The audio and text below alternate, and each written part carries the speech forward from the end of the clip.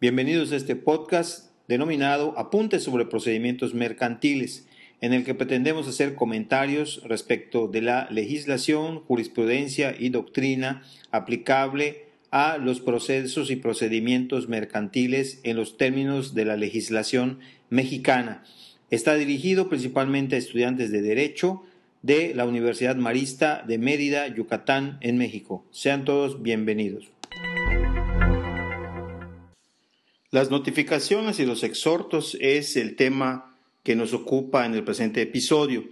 Tenemos que empezar por señalar lo que establece la norma, el Código de Comercio, libro quinto, Código de Comercio de México, y establece dos hipótesis en cuanto al plazo para realizar las notificaciones. Uno es un supuesto genérico de que todas las notificaciones, citaciones y entrega de expedientes deben de verificarse a más tardar al día siguiente en que se dicte la resolución que la prevenga, cuando el juez no disponga otra cosa. En el caso, el segundo supuesto es de las notificaciones personales.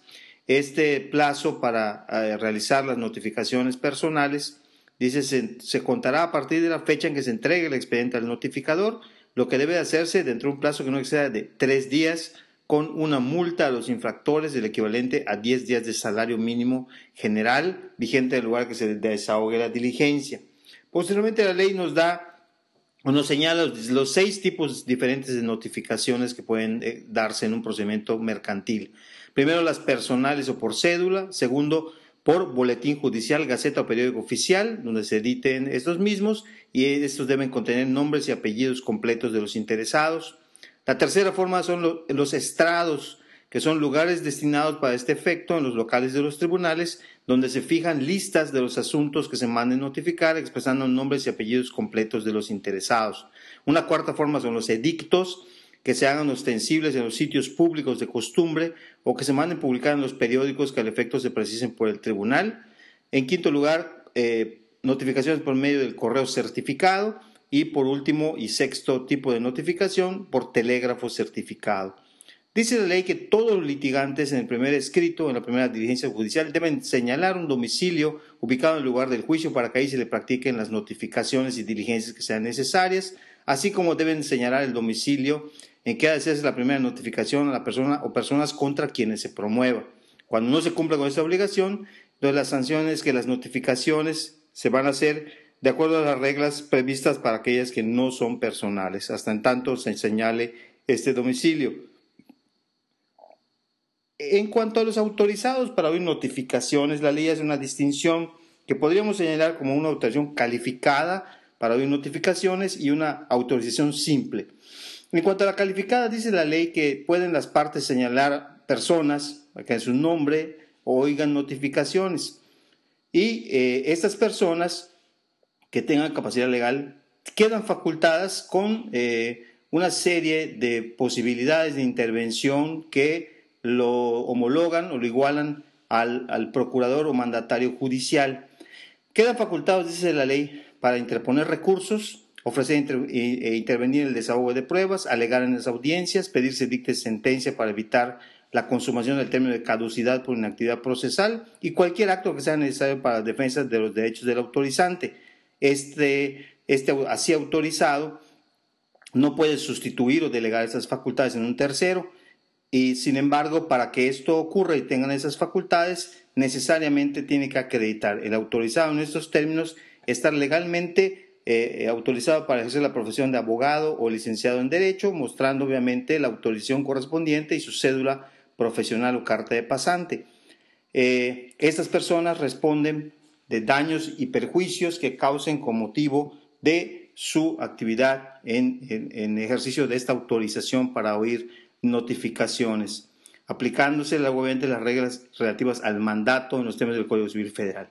La autorización simple, la autorización simple dice que las partes pueden nombrar solamente personas que solamente reciban notificaciones y se impongan de los autos a cualquiera que tenga capacidad legal. No necesita ser un licenciado en Derecho o abogado y esta persona no goza de facultades como las del procurador mandatario judicial que acabamos de comentar.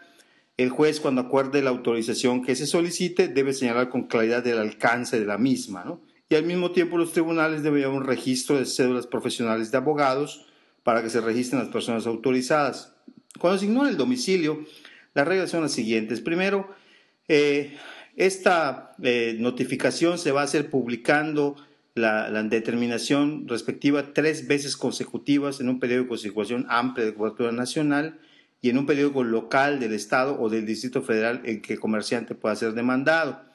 Previamente a esta notificación, el juez debe ordenar recabar informe de una autoridad o una institución pública que cuente con registro oficial de personas, como el Instituto Federal Electoral en México, por ejemplo, las oficinas municipales de población, bastando el informe de una sola autoridad para que proceda a la notificación por edictos. Esta autoridad tiene que proporcionar la información del último domicilio que aparezca en sus registros y desde luego tiene un plazo para hacerlo que no debe exceder de 30 días para proporcionar esta información.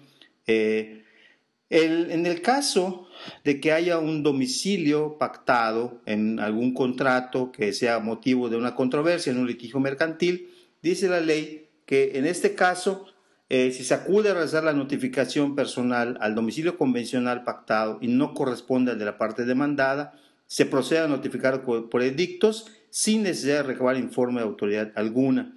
Cuando alguien cambie o sustituya su domicilio, se debe de notificar de inmediato al tribunal bajo la consecuencia de que las notificaciones que tengan que hacerse, si no se cumple con esta obligación, se van a hacer como las notificaciones que no sean personales.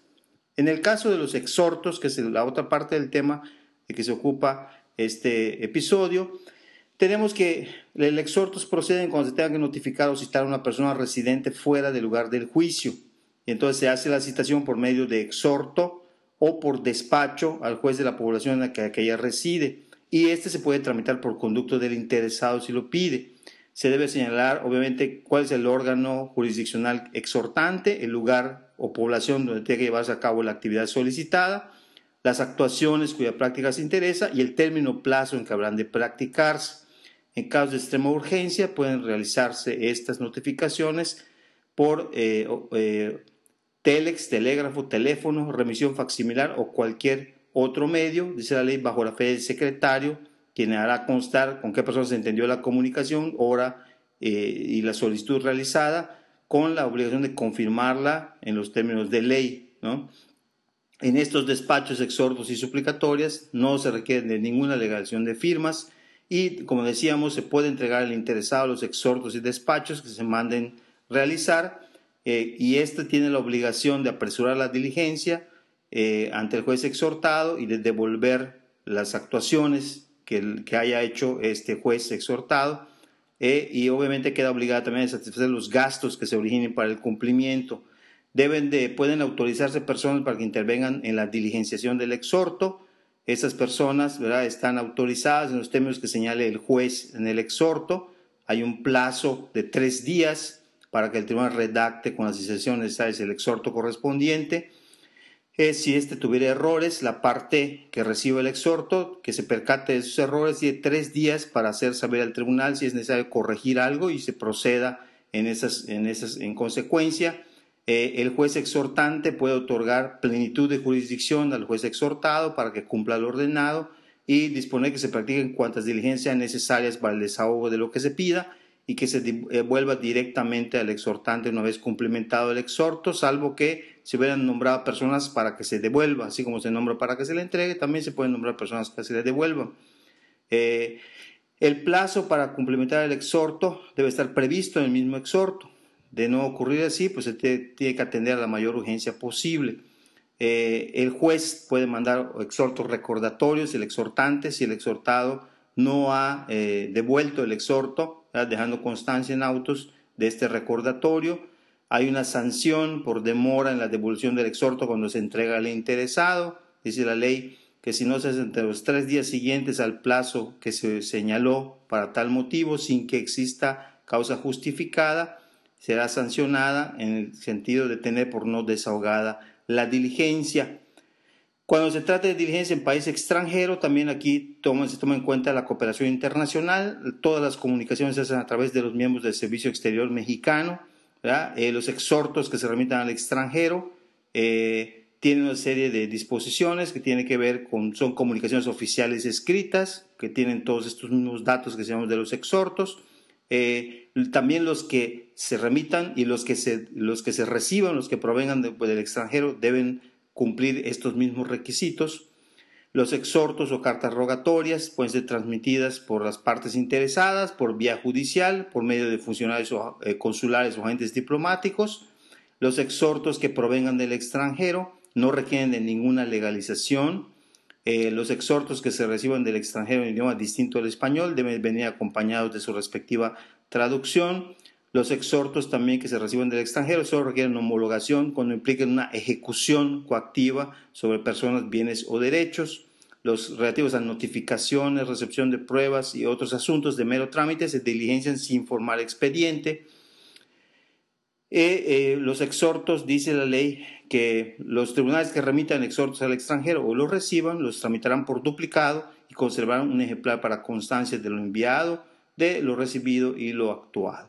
Este es el tema relacionado con notificaciones y exhortos, Código de Comercio, libro quinto del Código de Comercio mexicano.